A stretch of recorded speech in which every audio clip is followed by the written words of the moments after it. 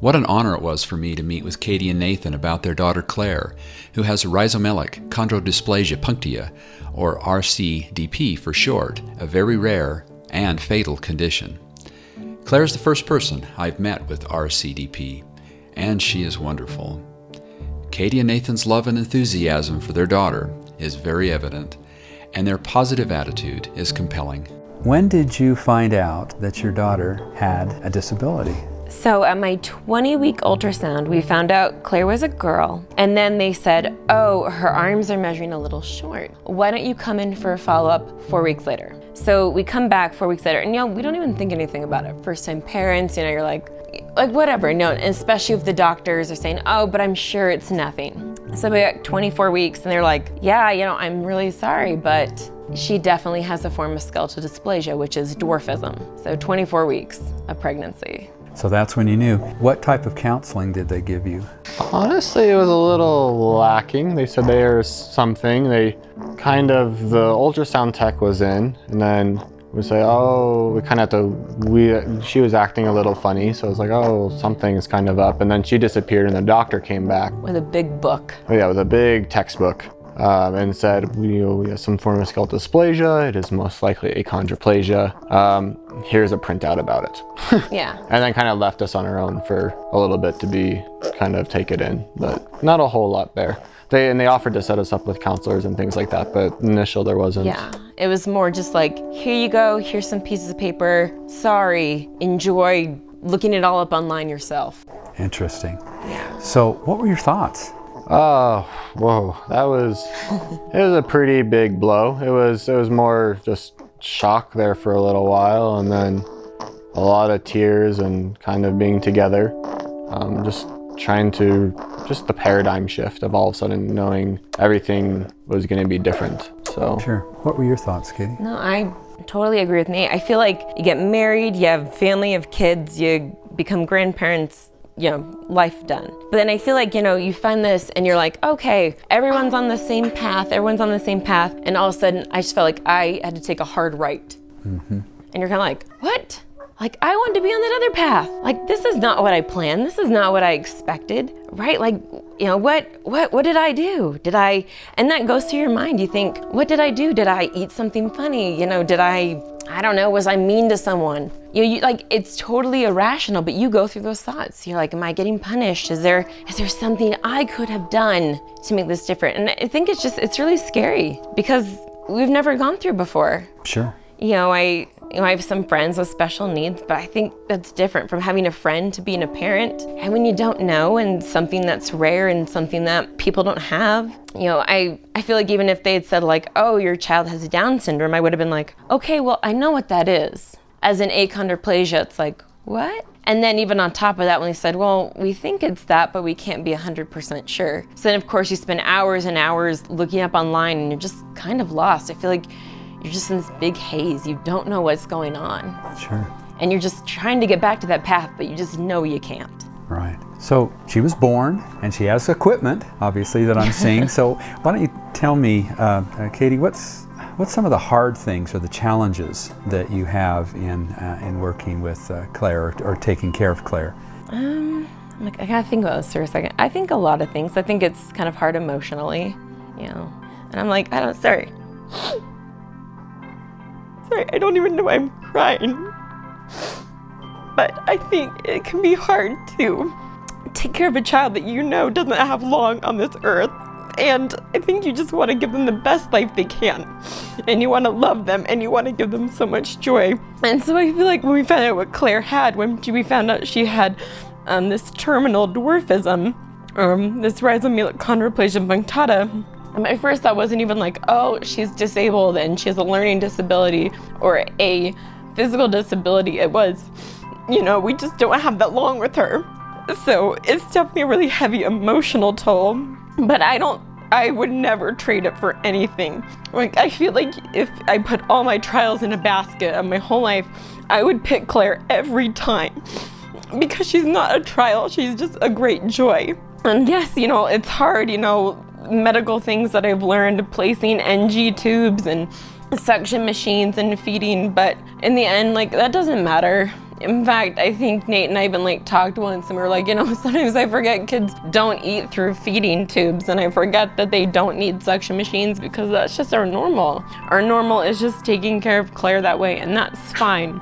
And I would take care of her 100 more years if, I don't care much medical stuff, but it's definitely, I think, a more emotional toll than anything. And I mean, you always hear like comparison is like the thief of joy. And I think that's true. It can be hard. And my friends have kids around the same age as Claire, and there's an obvious difference. But, like I said, you would never trade it. I don't think people whose kids are different would ever say, oh yeah, I would give up my kid in a second. I would trade that for the world. So Nathan, what's the hard part for you? What's been the hard part for you?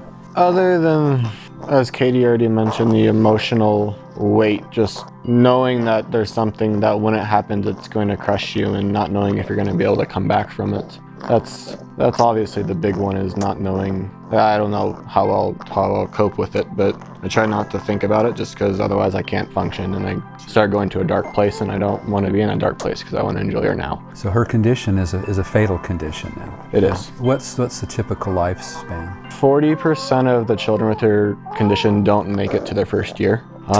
Very, very, very few make it to like the age of 10. So like a child who lives 5 years is considered like a long-term survivor. Sure, okay. So Katie, describe for me kind of your daily routine.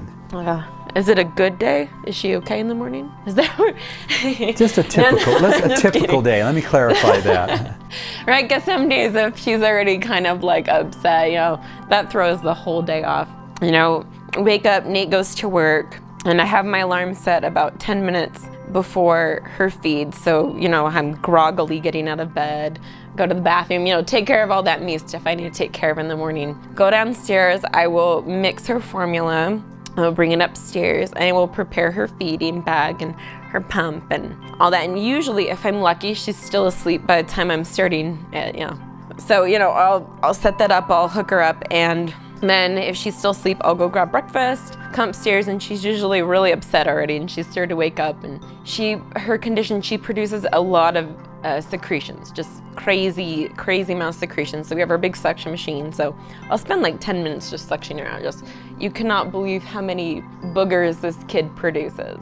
It's just crazy, just everywhere and spit. And so I take her out of her crib and I'll wash her down because she doesn't have much mobility and she tends to get really sweaty at night. So I'll make sure I get in, like her armpits and under her legs, like places she's not really moving because it's just buildup, So I make sure she's clean and get her dressed for the day. And, we come downstairs and she'll usually like nap for a little bit, which is great because then I can get dressed. And again, I think it's important that you need to take care of yourself for a minute. And then we'll start her next feed, and during her next feed, we'll have playtime, and she'll read her stories, and I'll read her books, and then we'll do at-home physical therapy for the next hour and a half. And because I can do it at my home, it can be spaced out. Versus when we go to therapy, we do all the really hardcore stuff in an hour, and she's exhausted here, So I stretch her out, and we work on her fingers and her movement. And we roll her around, and we make her neck move side to side because she just does not have much mobility at all. So we'll do that, and maybe she'll nap again, maybe not. That's where the tricky part comes in. I feel like any mom doesn't know when their kids are always gonna nap. And that's just, I think, just the joy of unpredictable children. So we'll do that, and why this day is going on, we're suctioning, we're feeding, we're making sure everything's okay, and I'll usually call, on occasion a doctor or supplies to be reordered for her stuff. Make sure that's all clean and nice. And I feel like I'm cleaning a lot because with a medically fragile child, you are you gotta make sure your house is clean because you just don't want to bring in any germs or anything. So you make sure it's clean, nice. I'm like, oh my gosh, now I'm like, what do I do all day? I know I'm busy all day, but now saying it out loud makes me feel like I don't do anything all day. A rare occasion you get a walk, but that's a rare occasion we get a walk, but the weather's starting to get nice, so we can venture outside. But in the winter, we just kept her outside. And we have gorgeous weather recently. And you are busy all day. I know. Well, it's that's things I'm like, because she really can't be left alone. Sure. And you're going to the bathroom with the door open because just in case I hear her coughing or gagging, and you gotta go, we gotta take care of that. And so you take care of that, and then you gotta get dinner ready, and maybe at some point remember to eat for yourself. And that often happens. It'll be like 3 o'clock. I'm like, wow, I did not eat lunch. I missed it. I don't even know how that happened. More physical therapy, laundry, cleaning again, taking care of bills. Man, my day is so boring. I need to find activity or something in there. I'm like listening out loud. I'm like, oh my gosh. Like, I love being with her, but I'm like, that just sounds so repetitive. It actually sounds pretty normal with a child that's medically fragile. Yeah. So Nathan, let me ask you this. Maybe an easier question. What are the joys? Oh, that's way easy. It's just holding her and trying to get her to smile or laugh. She's definitely, in the last few months, she's much more quick to give a smile than she was before. So playing with her is definitely the best. So that's great. How about for you? What's your joys? I think with Nate, I think just like watching her grow is like been crazy. Like, I knew that I would like love to see my kid grow, but it's like for a child who has like a lot of disabilities, like just seeing small things they do is like monumental and brings you so much happiness. So she was born with cataracts in both eyes, and when we got them removed, and just like seeing her see clearly for the first time was like really joyful. And even now I love seeing her like looking and playing, and like I'll put on a little sensory show for her, and I love seeing her eyes light up, and I love her laughing at us, and I love it. I just love being with her, and I love making memories with her. I have to chime in one more is from what Katie tells me, is her favorite sleeping place is when she's snuggled up on my chest. So I love it when she takes a little nap on my chest, and I just kind of stroke her head, and we don't do much. Maybe we'll watch TV or something like that, but I love having her just snuggled up on me. So sure. So Katie, tell me, what impact has her life had on your extended family? So after Claire was born, I remember my sister said something that I thought was like, wow, that's exactly how I feel. And she said, now that Claire's born and, she has all these problems and, stuff, she goes, I realize how much things don't matter. And she didn't mean that in life didn't matter, but she meant, I just realized how much, Instagram doesn't matter. Facebook doesn't matter. It doesn't matter that my house is perfectly clean. She's like, I just realized what actually makes you happy in life. And I think, that's been a big one. And I think, certain members of the family were a little uncomfortable with Claire's condition. They're a little standoffish, a little, I don't want to be around a child who's terminally ill, and I don't want to be around not because they didn't love Claire, I think they just didn't know how to react, and they didn't know all these things. And I remember we gotten letters of some people, and it was shocking, how many people were like, oh, I'm sorry, not, oh, congratulations, you just had this baby. So I think that was, I feel like you got people in both camps. You got people that were kind of uncomfortable and kind of standoffish and didn't know what to say and what to do. And then you had people who were totally cool with it and were happy for you, and they didn't care. How about your side, Nathan? It was amazing how, not necessarily what they did, but how my mood would impact how I interpret something. Just a kind gesture of, I was like, we're sorry, that's unfortunate that happened. One day it'd be like, oh, obviously everyone was trying to do it with love, but some days you'd be, I don't really want your pity, I just want to be able to, this is how it is. And other days it would be like, oh, well, thank you very much, like, that's fine. But a lot of the time was how I was doing on that day. Some days it was just very easy to explain everything going on, and other days it was just emotionally difficult to explain it. And especially in the beginning, it was a much more of a roller coaster of how I would interact with the world than it is now. Now it's a little bit more stable, and there's still ups and downs, but they, for the most part, took it well. Some definitely, you could tell, were a little at odds with it, not knowing how to. You could tell they were walking on ice, and they knew they were walking on ice, and they were aware of it. And then others were just, whether they were going to smash through the ice or not, they didn't care. They were just going to do it, and ultimately sometimes that's who they are, and that was actually almost a little easier, is them staying true to their character than trying to feel like they were walking on ice or on eggshells all the time. Sure. So I'm wondering, if I came to you and my 20-week pregnancy had a similar diagnosis as your daughter, what advice would you give me?